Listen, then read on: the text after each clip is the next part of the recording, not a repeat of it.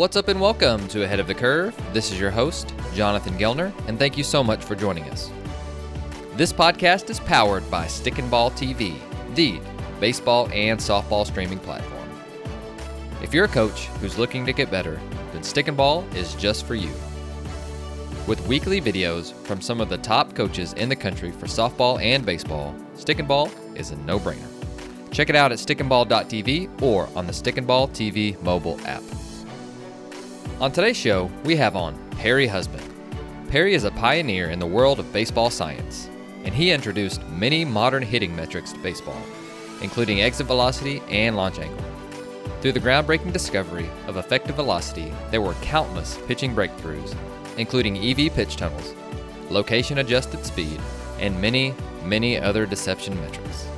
Perry is also the author of the Downright Filthy Pitching series, which includes 4 books.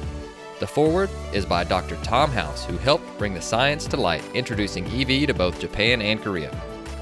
Effective velocity has also been adopted by hundreds of university coaches and players in both softball and baseball, including many NCAA champions. The same advanced metrics helped back-to-back national champions in softball at the University of Oklahoma and UCLA softball programs to become 2 of the most potent offenses in the game this past season.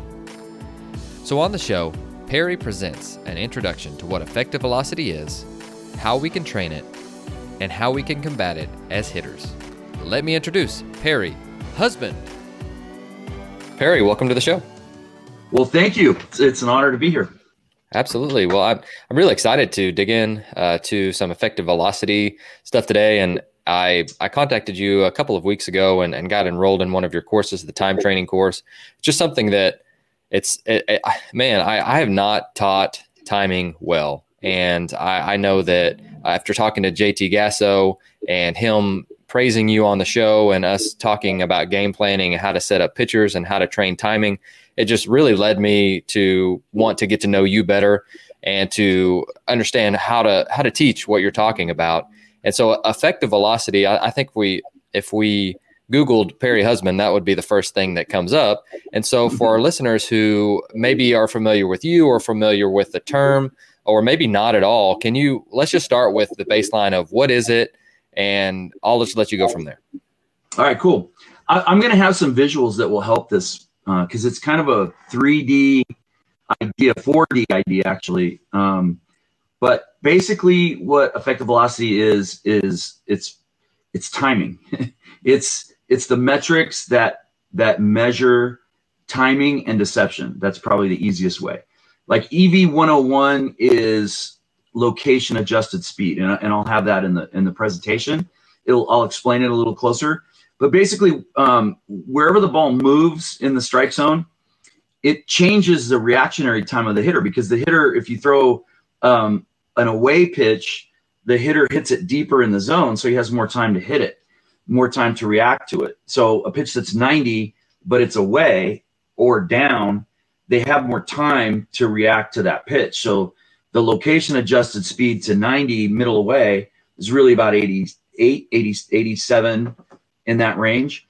And then when it's on the inside part of the plate, like middle in, the hitter has to hit it way further out in front.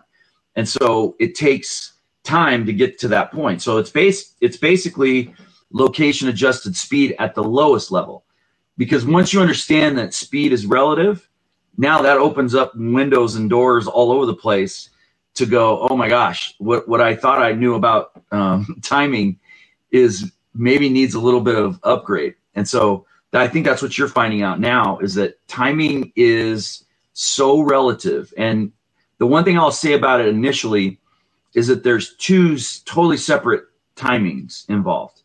And one of them is like a golfer, right?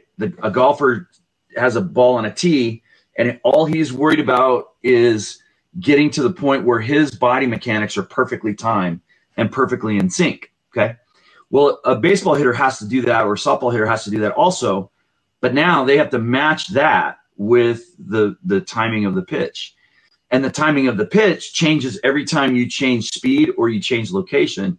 You now have just changed the timing of that pitch. Like if you're on a plane and something happens at the airport that you're supposed to land in, and you have to go to a different airport, your timing for when you're getting off that plane just changed, right? And so if you throw that fastball up and in versus down and away, the timing just changed for the arrival time of the barrel.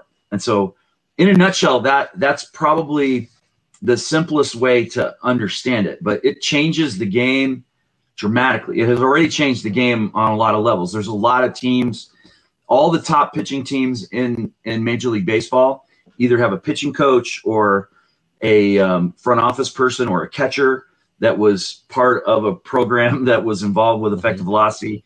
But the very most elite pitching teams have all implemented effective velocity on some level or another, and some more than others. Brent Strom is one of the strong advocates with the Houston Astros. Mm-hmm. He has talked about it a lot. I helped him at the very beginning kind of do an EV makeover of all of their guys when he first started with the Astros. And then as they got more guys, Cole, other guys, we did like my version of if I were his pitching coach, this is how I would advise him to start attacking hitters. But Derek Johnson with the Reds, the new pitching coach with the Phillies, Caleb Cottom. There's a bunch of guys out there now that have been following effective velocity for a long time. They implement it to some level or another. I would say the most I've seen implemented in martial arts terms is kind of like a brown belt. That's about the level that I've seen. But there's a lot more layers beyond that. So with that, I think the more we get into this, the easier it is for me to kind of describe it with visuals. So let me kind of get into that. Sure. Let's do that. So effective velocity, let's take a look. This is probably, this is one of those ideas that I think really makes the most sense when it comes to effective velocity, because if you look at this diagram, this is going to indicate what happens with the bat. The bat starts on its way down into this hitting zone. And so right around, let's see if I can get a pointer. Right around this point, as the barrel comes down into the hitting zone, we can make contact all the way back here. And this barrel is aimed in a direction where you're going to hit the ball kind of to left field. And then as the barrel makes its way through the middle of the zone, now it's aimed in a way that would hit the ball right back up the middle. And then as you get to this inside part, you're going to start turning on the ball and hitting the ball to right field from this left-handed batter's perspective. So what this is one swing path, but 3 different pitches. One of them's 93, and it's going to come out of this tunnel and work its way to the outside part of the plate. There's like a 90-mile-an-hour split finger or changeup, hard changeup, that's going to go to the middle, and then an 87-mile-an-hour slider cutter that's going to work its way to the inside.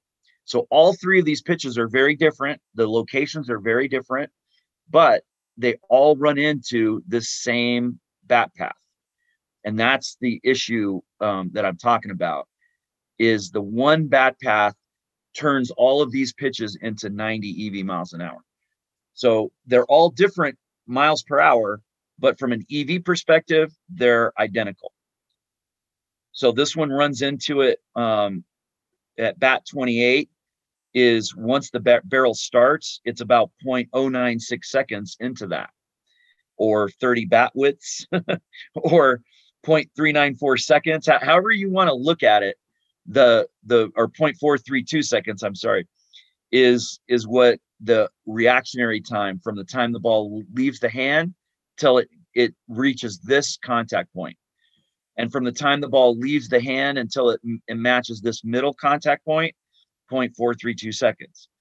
And then so on the ball, the cutter that's inside, 0.432 or 434 seconds. So they're all running into this one bat path. That's probably the easiest way to understand what location adjusted speed means. So let's show you a different view of this. So think of this as an overhead view, and the pitch would be coming in this way we got a right-handed batter whose feet would be down in this area, and the bat path would kind of make its way through the zone like this, so to speak. And when you see this, each of these pitches are moving to a place where they would run into the same bat path. So in other words, they have 0 EV miles an hour speed spread. If we do this just a little bit different and locate these pitches where the fastball would be starting down the middle and then work to the inside part of the plate, and the slider would work its way to the outside part of the plate, and the whatever this other pitch is works its way to the outside part of the plate, you see a very different scenario. Now you have 12 mile an hour potential speed differentials, and you have a much tougher visual for the hitter to be able to see the pitches. In the first one, all of those pitches look very different right out of your hand. So the hitter has an easier time of figuring that out. So this is a basic pitcher in the big leagues. I mean, when I say that, I mean, they all have pretty good stuff. They all throw hard. Average velocity is 93, but tons of guys throw 95 to 102. And so this pitcher is throwing pitches that have about 8 EV mile an hour speed differentials. And that is because of the way that they're locating them. He's locating fastballs away, so that they're moving in here, or they're starting out here and working their way back, so the visual's bad. But also, all 3 of these pitches are in the same clump. They're in the same basic area that the bat can run into. And so that's what effective velocity crossovers means, that you're throwing pitches that have different initial velocities, but their effective velocity makes them virtually the same. They're going to run into that same bat path. So this same pitcher making pitches, the fastballs go to the inside part of the plate, and the sliders coming out of that same tunnel away, and the curveball away. Now that same pitcher's creating 14 mile an hour differentials, potentially. Doesn't mean they're going to, but if they locate pitches in these basic areas following an EV thought process, then they're going to create bigger spreads, but they're also going to create a larger or a more difficult time recognizing the pitch right out of the hands. So making pitches hard, making pitchers better is basically comes down to some simple stuff. Yeah, you want to make pitches hard to identify. So if you throw fastball down and away and slider down and away, it's impossible for those 2 pitches to be in the same tunnel. So the hitter sees it immediately out of your hand. I'll show you a sample of that in a bit. The other thing is that you want to take away reactionary time. In every test ever done with reactionary times, there's been policing studies done, and each time you take time away from the person that's reacting, their reactions get worse. So if you force hitters to have to react to faster pitching, guess what? Their reactionary judgment becomes worse. And so they swing at pitches in the dirt more often when you speed them up. So that's something that we'll talk a little bit more about later too. Creating bigger speed spreads. So 50% of all hard hit balls happen within 6 miles an hour of the last pitch, EV miles an hour. And so when you throw pitches based on how hitters have trained their entire life, which is hitters have thrown fastball, curveball, slider. And so they get used to the pitching machine throwing the same speed over and over and over. And so they swing at one, and then they time it. They make an adjustment, and then they swing again. And now they get adjusted to that speed in that way. So that's how hitters train for 100 years. And so now whenever you create that on the mound, you're actually doing it exactly the same way that hitters train, which is back-to-back pitches within 6 miles an hour. What EV did, though, is it showed that you could throw your fastball at 95, but you throw it down and away, and it's really 90. And now you throw your 90 mile an hour pitch, but you throw it in an area where it's actually 90 on the EV diagonal. And it's the same speed. So pitchers are throwing the same speed pitch, but they don't really realize that's happening. And then the last thing is to learn how to adjust at game speeds. That's where EV liquid analytics comes in. And that means that you use analytics to help you change on the fly as you see things start to develop within that at bat. So every single pitch that you throw changes the landscape. In other words, it changes the hitter's visual, what he's used to seeing. It changes the speed that he's prepared to hit. It might change the area that he's prepared to hit. And so pitchers that are black belts in effective velocity, they read hitters' movements and flow off of that. Again, a couple of years back in 2017, Carlos Pena went on MLB Network, and I predicted, but he presented it as what we predicted, exactly how the hard hit balls were going to happen in that 2017 postseason, all through the postseason. And then I went back and looked at every at bat that resulted in a hard hit ball and did an EV breakdown on it. And what we predicted was that 50% of the hard hit balls would be within 6 EV miles an hour. 20% would be thrown right directly into the hitter's attention, like that example we saw in the beginning, where 90, and I'll introduce you to something now that I think will help us later. Okay. Think of speeds as 1s, 2s, 3s, and 4s. 1s are fastballs up and in, 2s are fastballs away. So the same speed pitch would change reaction time when it's away. And then 3s are hard off speed pitches, and 4 are slow off speed pitches. Basically, in the big leagues, it's slow curve. So right now, what I showed you in that beginning were 2s and 3s, fastballs located away, and hard off speed pitches that were located middle or in. And so those end up being the same exact reactionary time, but they're also in that hitter's attention, which means the hitter walks up to the plate ready to hit something. They're ready to hit an area, and they're ready to hit a speed range. Whether they know it or not, they are. They walk up to the plate and they're prepared for something. And nature tells them where to prepare for. And it's basically when you test hitters with the 1, 2, 3, 4 concept. In other words, I throw a bunch of 1s and have you hit 1s, and then I throw a bunch of 2s and have you hit 2s and get acclimated to that. You kill those 2 pitches, right? You kill the 1. So whatever your top speed is, your average exit velocity is going to be right around the same, or really close, within 10%. And the same thing when I throw 2s, and the same thing when I throw 3s. If you know what's coming, you gear yourself to that, your top out and your average is going to be really close. And then I throw 4s, and the same thing happens. Now I mix it up, and now the whole world is discombobulated. They now are going to do what nature tells them to do, which is when you see 4 speeds, 1, 2, 3, 4, your brain is going to go right in the middle to try to cover the most possible speeds. And so that's what's happening. And so when hitters walk to the plate, they're prepared to hit those middle speed pitches, those 2s and 3s.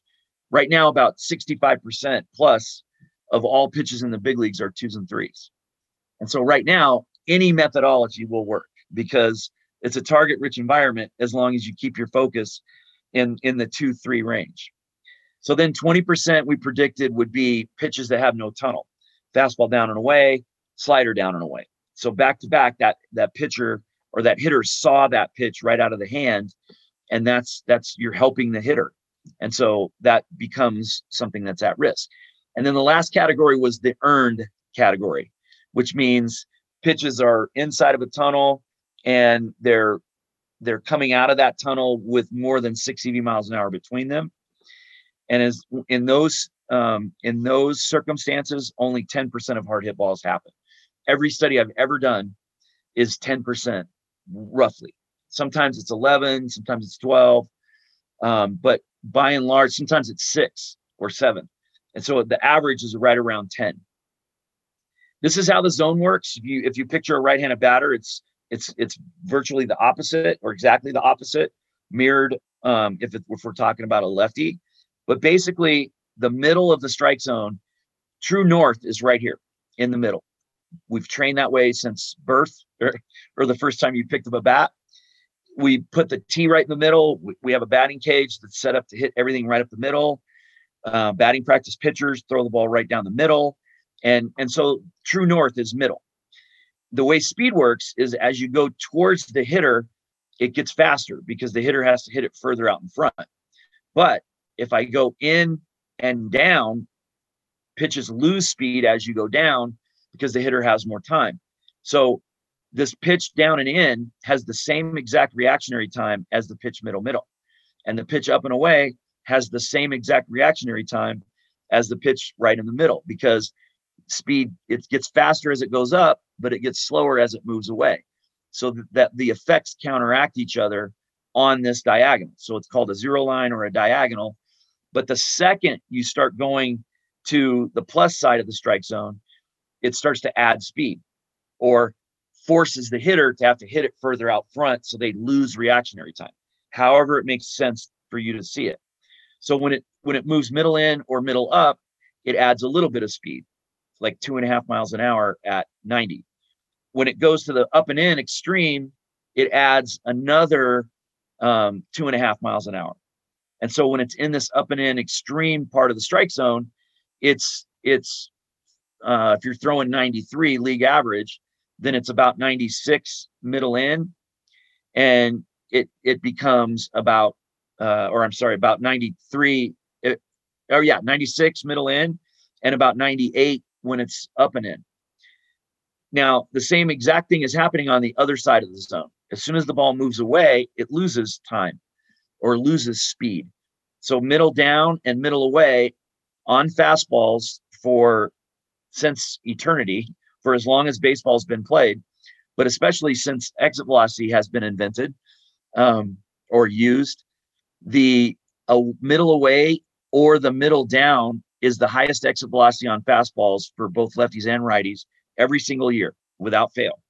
And it's like that because that's the speed that hitters gear to. Simple as that. That's the hitter's attention zone. That's where it begins. And so that area is always the area that's hit the hardest. Hitters get extended down there. They expect it to be down there. The pitch is going downward at an angle that matches roughly the barrel going up. There's about 25 reasons why fastballs down and or away are the worst ideas that there is when it comes to sequencing pitches. You're utilizing, it would be like throwing your slider up in the zone all the time. Initially, it would work a little bit. Eventually, it would get racked. Fastballs down work on occasion, but they're at risk every single time you throw them. So this is Baseball Cloud did this really cool thing for one of the demos on MLB Now. This is, if you can imagine, the area about 18 feet out of the pitcher's hand.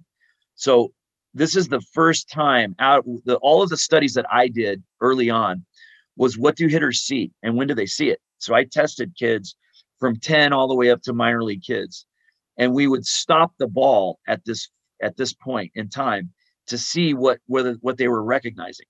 And every single participant recognized where the ball was going. So up, down, in, or out. And it's in this second third of the flight up until that 36-foot mark out of the hand where all the magic happens. So out of the hand immediately, hitters see direction. And then they start to see spin and speed as the pitch comes through this area and then enters that second portion. When it gets to this last ring at 36 feet, that's the drop dead time that hitters have to start swinging the bat, because it takes a third of the path of a fastball for the hitter to physically make that swing. And so that's why all deception happens within this first 18 feet when it comes to what direction is the ball going. But when it comes to tilting the ball or creating the same spin, or making both planes, the horizontal and the vertical plane, the same, that's got to happen as long as possible. If you create pitches that look the same when they enter, like you see these two pitches right here, they look almost exactly the same all the way to this moment in time. So it's too late for the hitter to see these two pitches and be able to react to it. It's literally physically impossible, because they've already started their swing at this moment. All right, I'm going to explain one more thing about this, because this is the way that traditional thinking has been for 100 years. This is from the playoffs in 2020. So think of the strike zone, this middle box. Batting average is the highest at 336. Slugging is 609. The exit velocity is 90.9. Okay.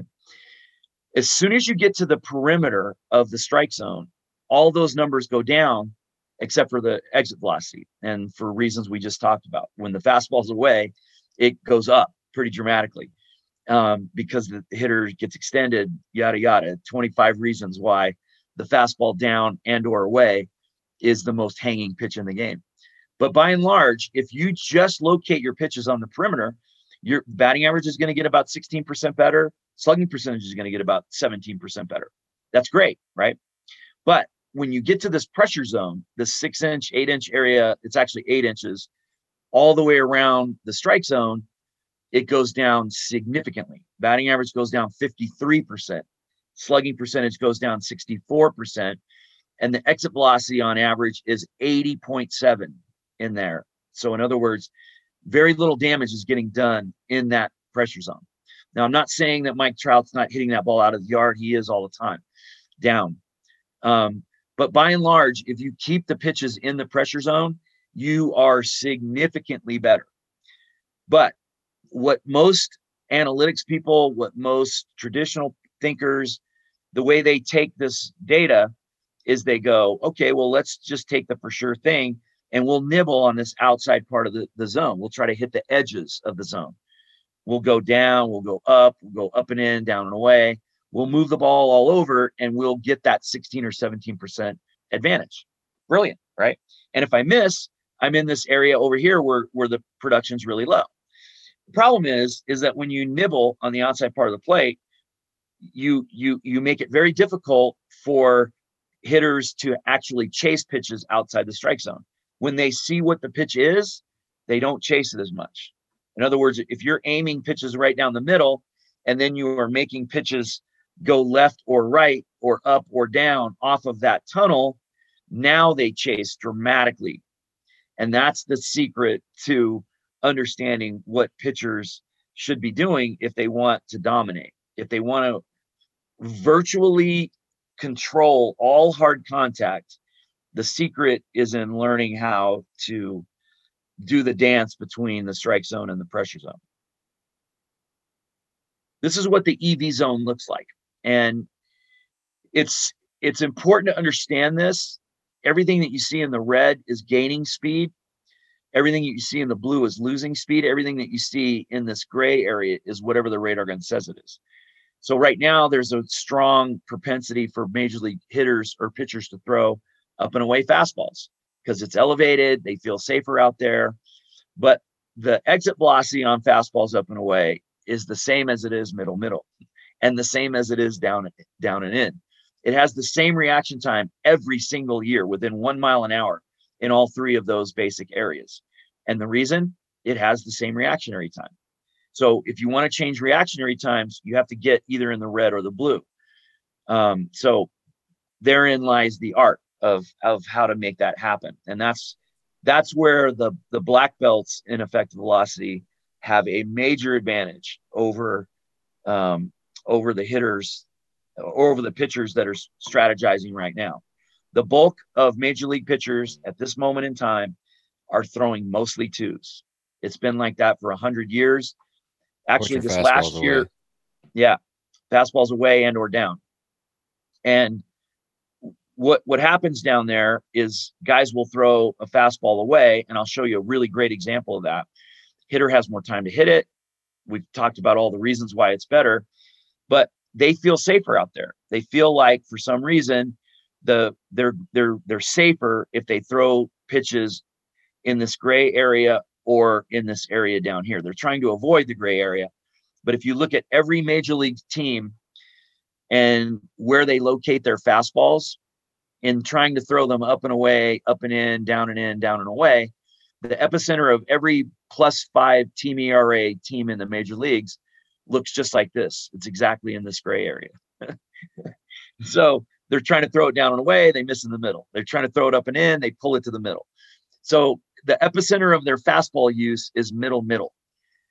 They're not trying to do that. It's just the nature of this ridiculous philosophy of trying to throw pitches all over the strike zone.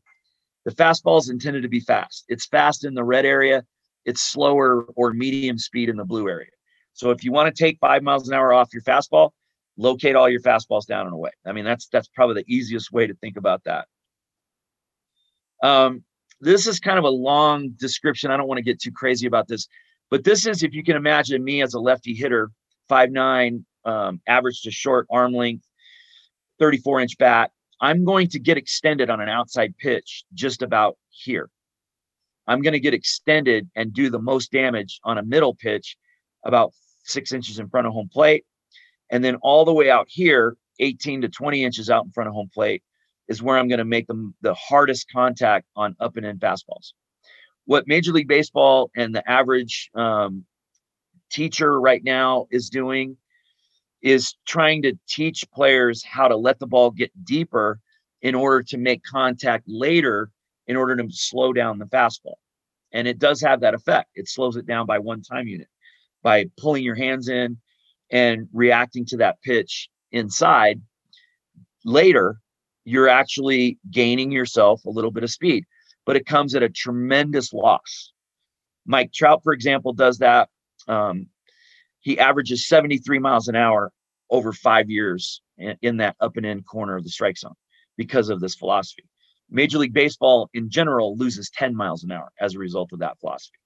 So does it work? Yes. I mean, the overall work of Mike Trout is phenomenal, maybe the best hitter of all time. But on this particular area, if I was a gamer and I was looking at a warrior in a video game and I saw this dramatic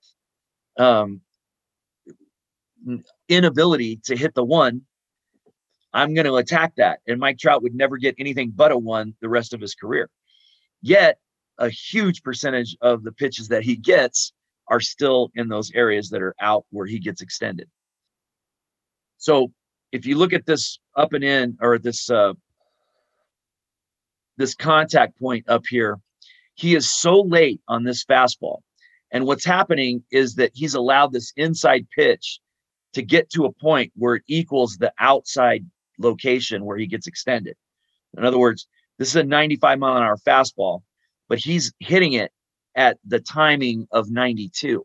And so he's hitting this off his handle way back here in line with where he would have gotten extended with that. So in other words, he needed to be all the way out here.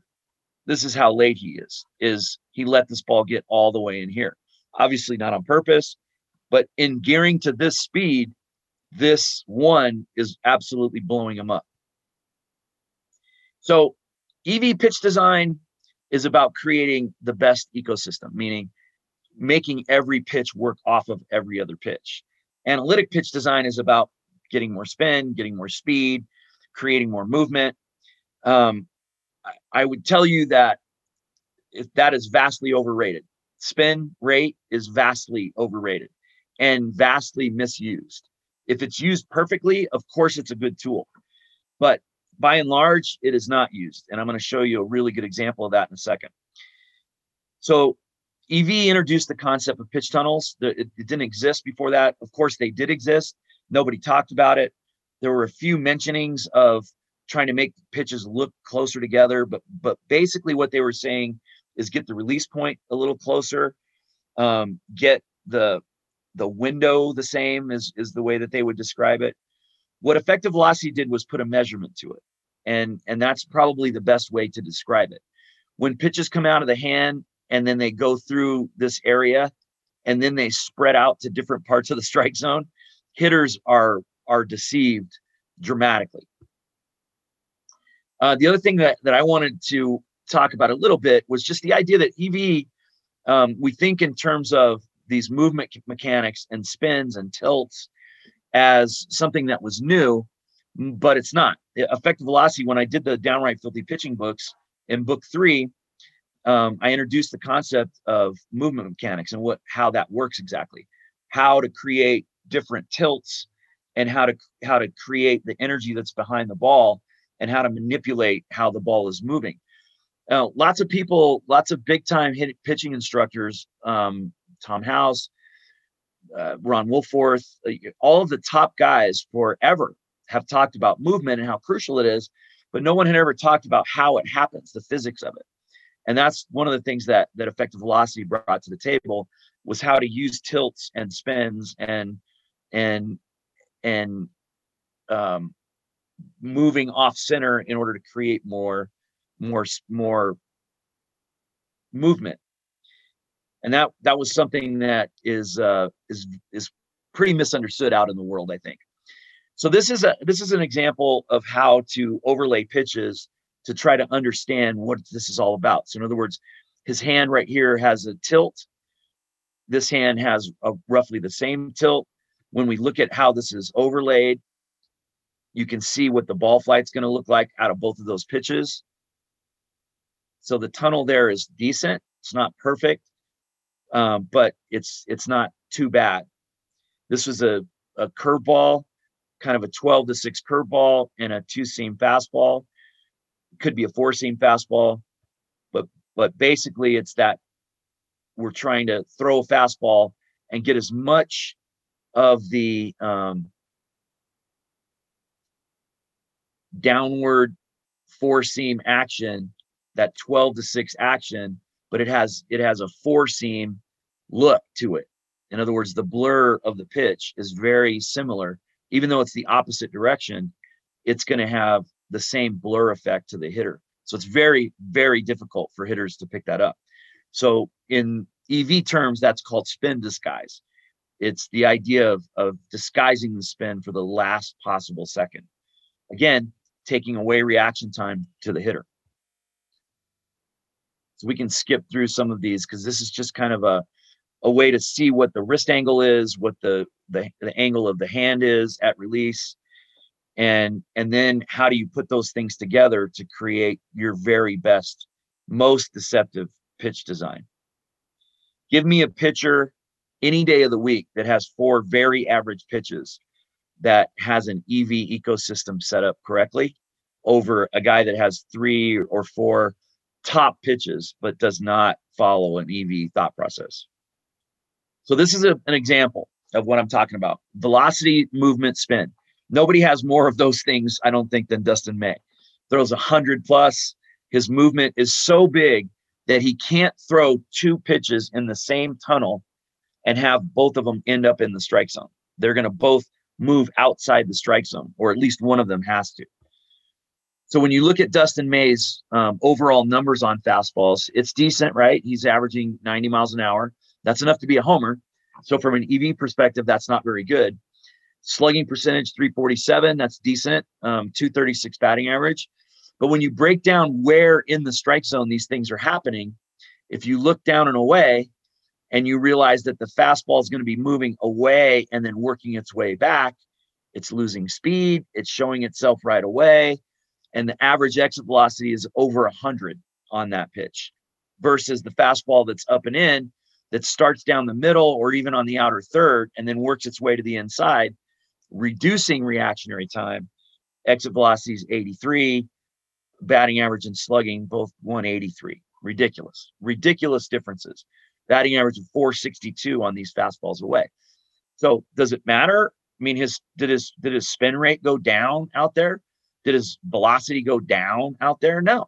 In fact, when you look at pitches up in the zone and down in the zone, they typically have about a half a mile an hour faster at the bottom of the zone. So he's not losing speed or spin or movement. All of that is still there, but it's getting crushed when he throws it in this location because it has a bad visual effect and you give the hitter more time. Simple as that. Same thing when you look at his slider. Overall, it's pretty decent. Up and in, it's horrible. Average exit velocity of almost 105. And when it's located in an area where it's going to come out of that same fastball tunnel and then move away, everything drops off the planet. Exit velocity of 75. I think enough said. So this first example is the fastball away, slider in. His worst combination by far because the hitter sees it right out of the hand and both pitches are being minimized at maximum. And so that combination of pitches is what makes him human and gives hitters the best chance to hit against him. This is very different. Those look identical, and neither one of them are strikes. They both look like strikes. They're both going to the pressure zone with ridiculously low production off of this combination of pitches. Hitters have no shot of that.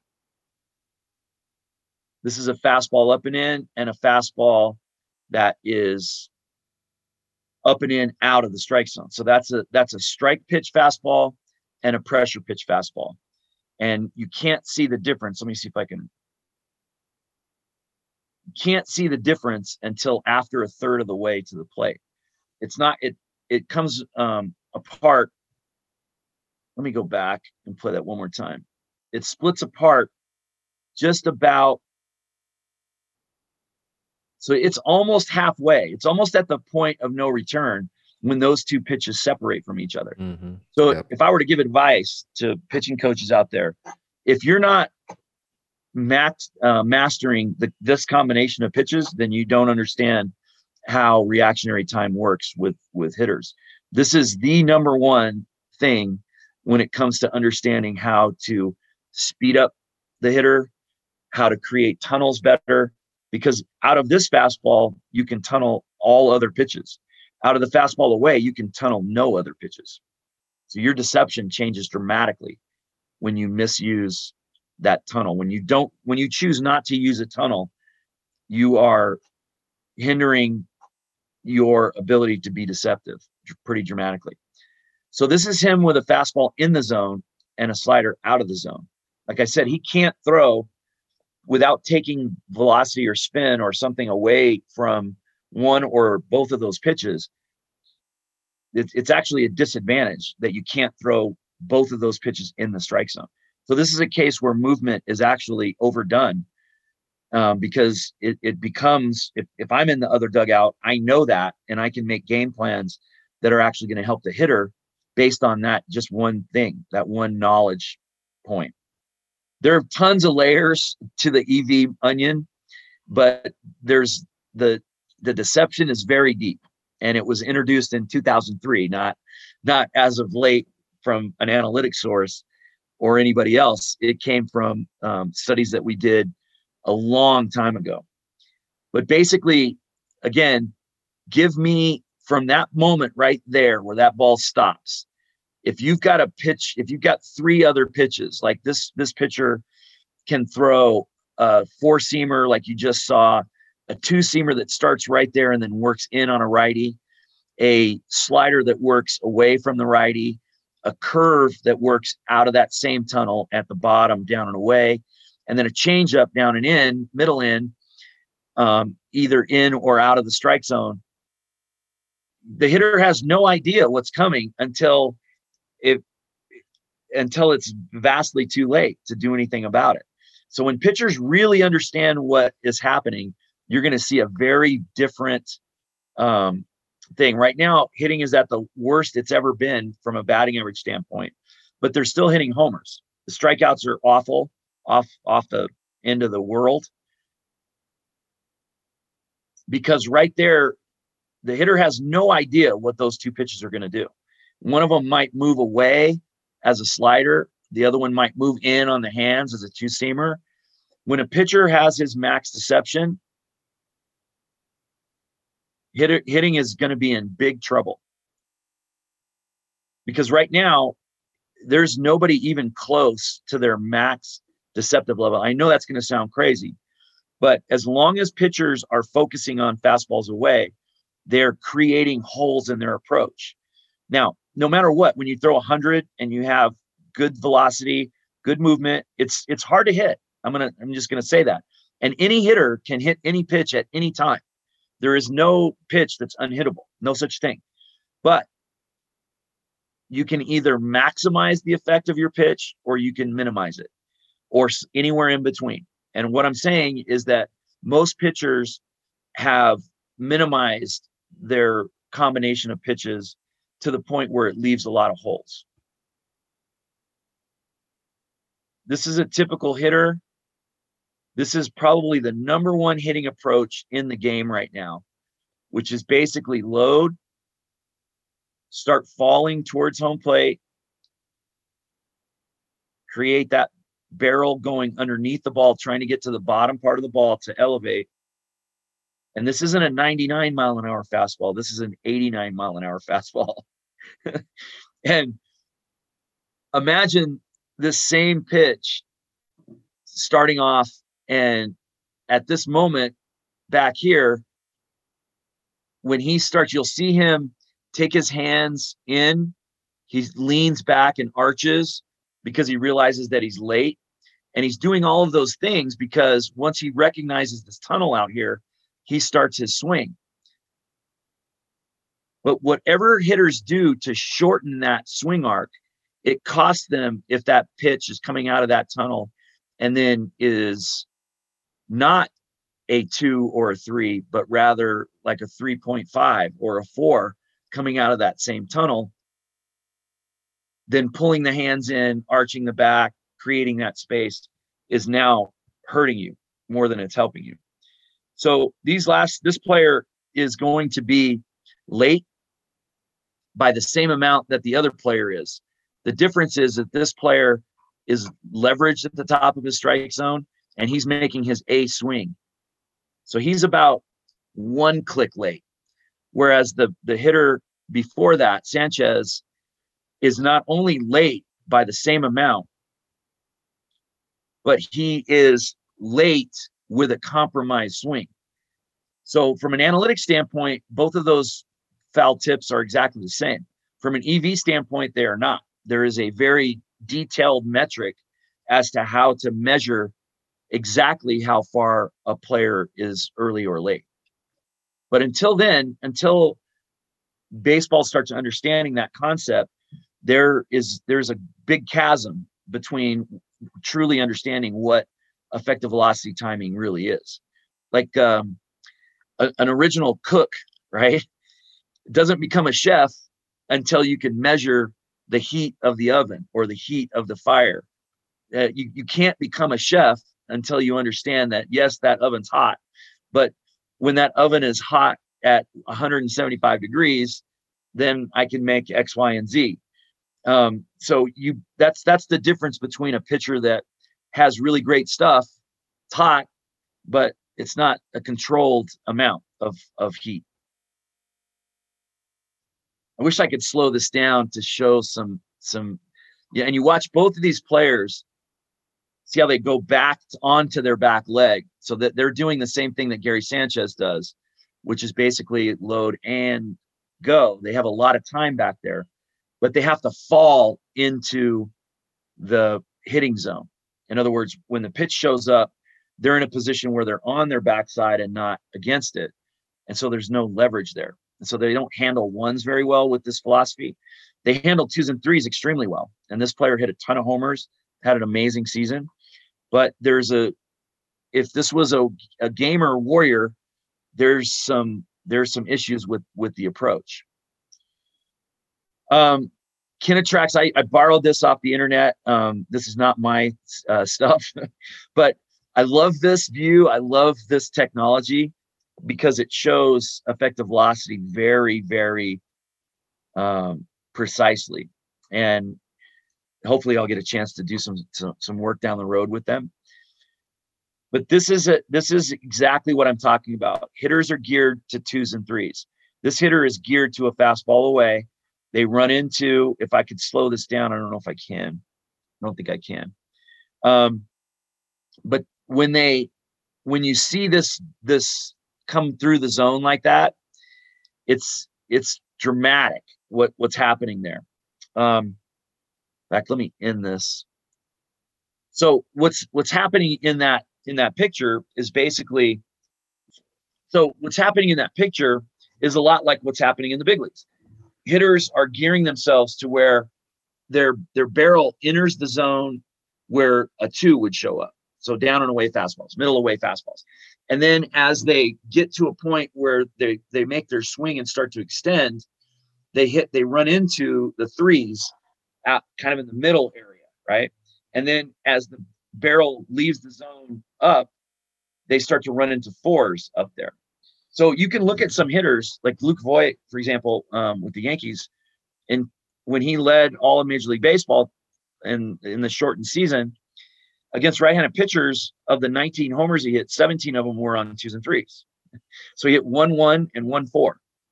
Now, again, I'm not saying he can't, because any hitter can hit any pitch at any time in any part of the strike zone. But he's the least prepared to hit 1s and 4s. And so pitchers that continually throw 2s and 3s, you're just flipping a coin as to when he's going to leave the yard, because he is. It's just a matter of when. But they're about to wake up for the first time ever since I started studying. Last year was the first year that fastballs up and in and down and away in the strike zone were pretty close to equal. In the past, it's always been 24% roughly fastball strikes down and away versus 12% up and in. And so twice as many fastballs down as fastballs up. When that number goes to like 75 or 80% fastballs up and in versus down and away, you're going to see hitting go down another drastic amount. And in 2003, when I wrote the book, I predicted that batting averages would go to well below 250. And they have. They're at 238 now. I predicted that pitching, using the usage of fastballs should be 50%. About 3 years ago was when that started. And now literally every team uses fastball at about 50%. They don't know why they're doing that, other than that it just kind of makes sense from a guessing standpoint. But there's a lot of other reasons why that works as well. That can be misused just as easily as it's used. Mm-hmm. But by and large, when pitchers wake up, and it's going to happen soon, it's already happening. But when it happens for real, those home run totals are going to go down dramatically. So I guess that's not good for the offensive side, but it is good in the end because the game's going to get better. Right now, the game is worse because the hitters are allowed to get away with anything because there's such a target-rich environment. You can just have any approach at the plate, and you're going to get X amount of pitches that are going to be in the vicinity of where your barrel is going. But that's going to dry up very soon. And when it dries up, it's going to force the hitters to have to get better, and then the game will be better.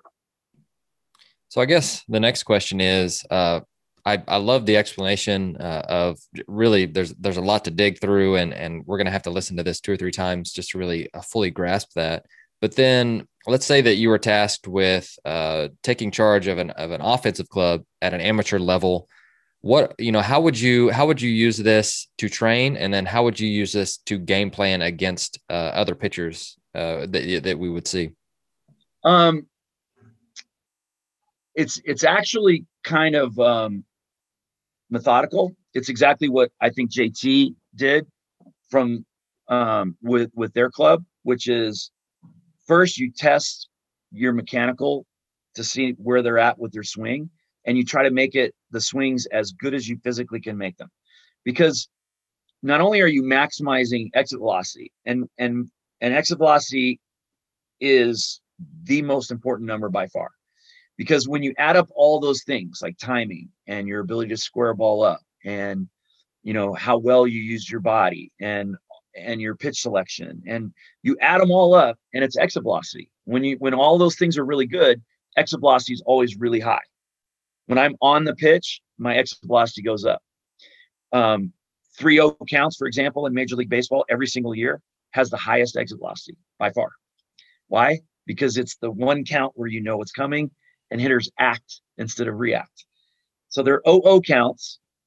They're 89 miles an hour of average exit velocity. In 3-0 counts, they're at 95. That's ridiculous, because the fact that you have a different mindset in 0-0 counts than you do in 3-0 counts is utterly ridiculous. But until you learn a million aha moments like that, like learning how to switch your thought process completely differently in order to start trying to become 100-100, which means 100% mechanically efficient and 100% on time. There's also another 100, which is being 100% of finding that spot where the round ball meets the round bat perfectly, right? And that's a skill in and of itself. And it's very difficult. It's why I named everything Hitting as a Guess, because it is extremely difficult to create perfect contact. And so pitchers that just slightly understand what they're doing have such a huge advantage, because it is so hard to get 100. And that's what the teams that like JT, and what I would do if I was working with an amateur team, is let's work on 100 at a time. Let's get you 100% mechanically efficient. And then we'll work on the timing and pitch recognition. And then we'll start implementing the game planning. And part of that physicality, or the mechanical side, is to get better at squaring balls up, at finding the center of the ball. We use small balls. We use like these little golf ball size training balls that are awesome. I can throw them overhand from 20 feet away and create slider, change up spin, sinker spin, kind of a little bit of a rise effect, the loopy curveball. And you can get a bunch of reps in with very realistic reactionary times, and even a lot of the similar movement patterns of the pitches. So what I would do typically is max them out mechanically, and then introduce how to read pitches better, how to recognize speed better, how to get better at that, the time training program that you went through.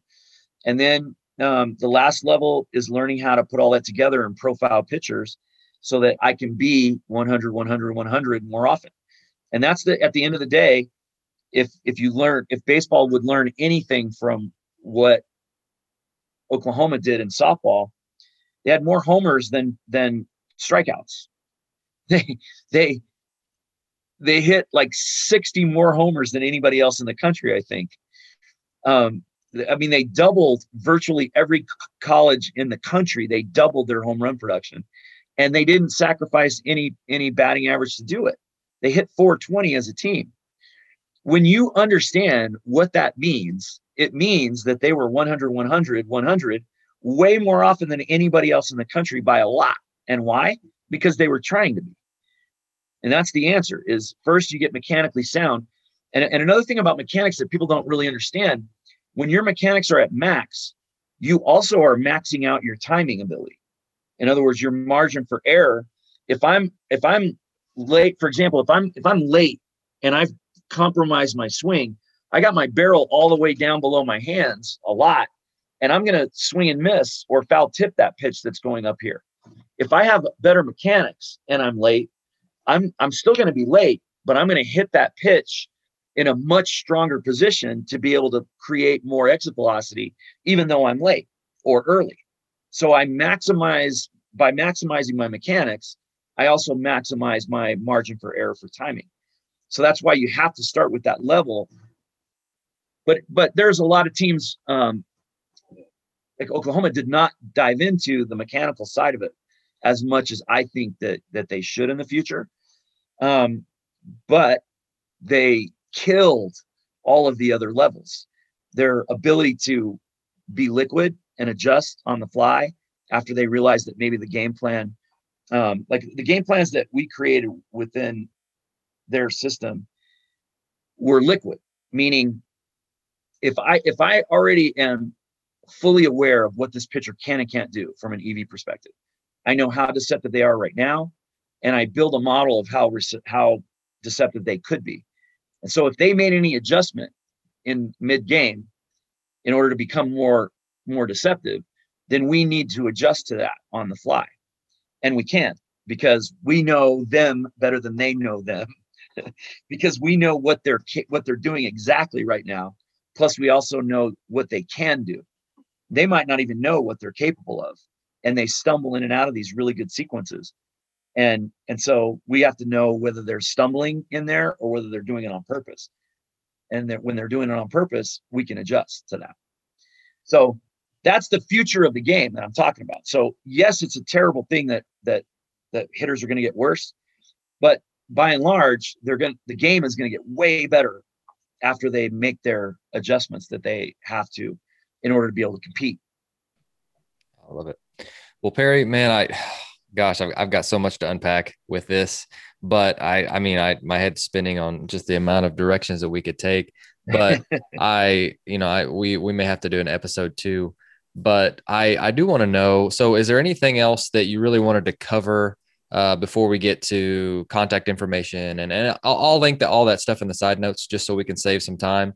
But I would love to hear just something that you want to cover before you go, or any other overarching themes, things that you think that are important that we didn't cover so far, or just anything else. Just empty out your bag of all your tricks and let us have whatever is left, because I'd love to hear it. Well, I would say one thing for sure that is slowing the game down is that there's this all-consuming belief that analytics are everything, that there's an answer for everything in analytics. And I would tell you that analytics is not science, meaning the data that you gather by itself is part of science, but it isn't science. In other words, you can't know what that data is telling you until you do some studies to find out if your hypothesis is correct, right? So the scientific study or the method is you gather data, you hypothesize or guess what it means, and then you test it. And then you retest it to see if it works over and over and over and over and over. And so many things do not test out that are theoretical, analytic minded processes. And that's what I would tell you is that, like, for example, chasing fly balls is one of the dumbest things that has attributed the most to hurting hitting that has happened in a long time. In other words, trying to hit every ball at 25 or 30 degrees is ridiculous, because you can't just change the swing plane and hit more fly balls. It doesn't work like that, because when you look at round contact, no matter what you do, you're going to have below center contact, above center contact, and then perfect contact. There's only 3 possibilities if you hit it, right? If you hit it, you either hit the top of it, you hit underneath it, or you hit the middle of it perfectly, or some degree of those, right? And so every one of those is going to happen. But for 100 years, there's been about 43% ground balls in the big leagues, 37% fly balls, and 20% line drives. It happens like that every year. And the one year when everybody was like so focused on trying to elevate and celebrate, ground balls actually went up another 3% to like 46%.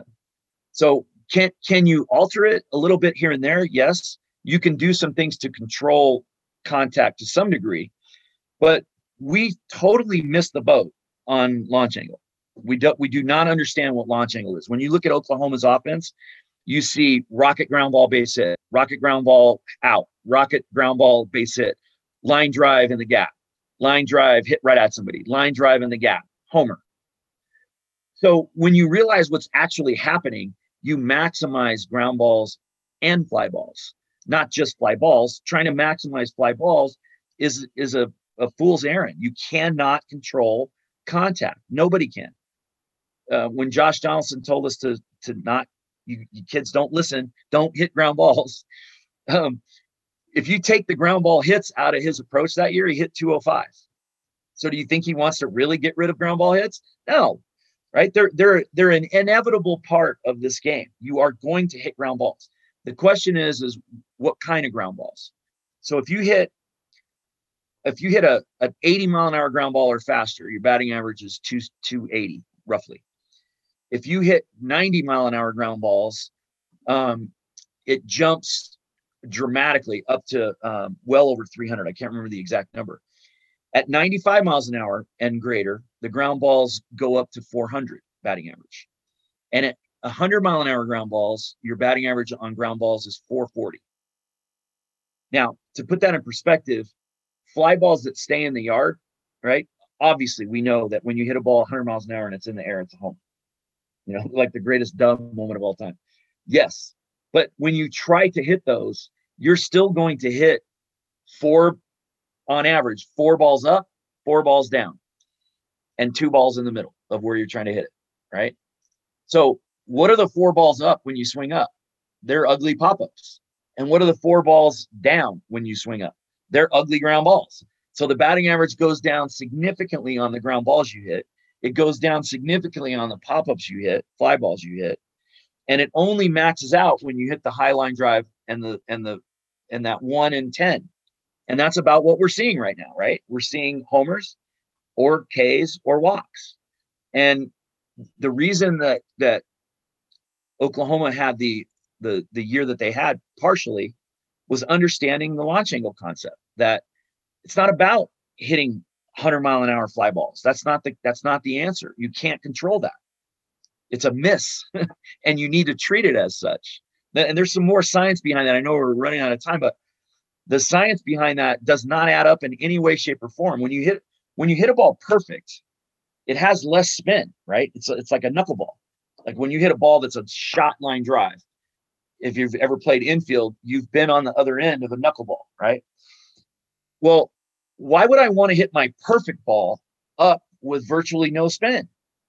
I'm trying to get to a point where when I swing at it, when I attack the middle of the ball and I get just underneath it, I'm going to get maximum exit velocity along with maximum backspin. And that's a scientific fact that you cannot argue.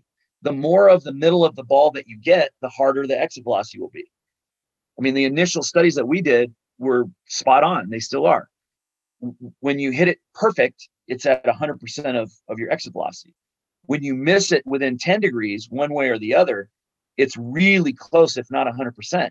But the second you get outside of that, the deflection rate dramatically decreases the exit velocity.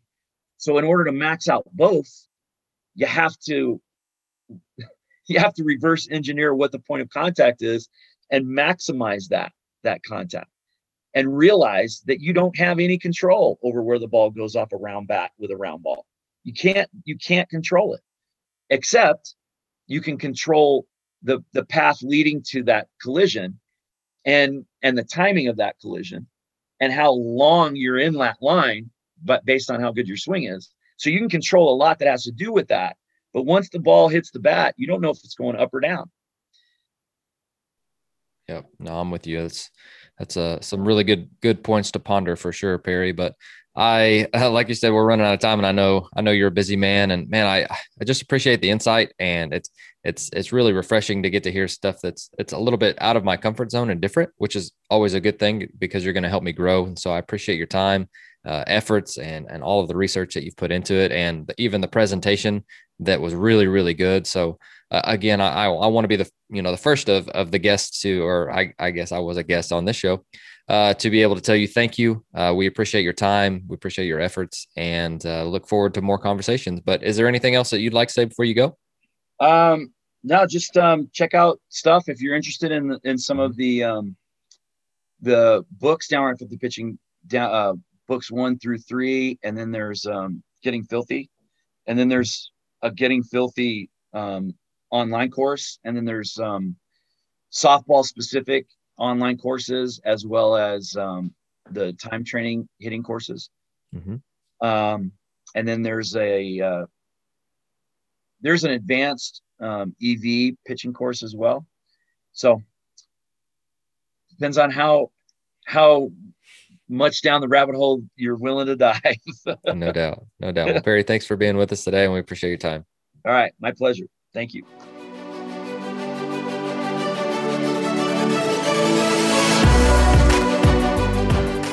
Thank you for listening to Ahead of the Curve.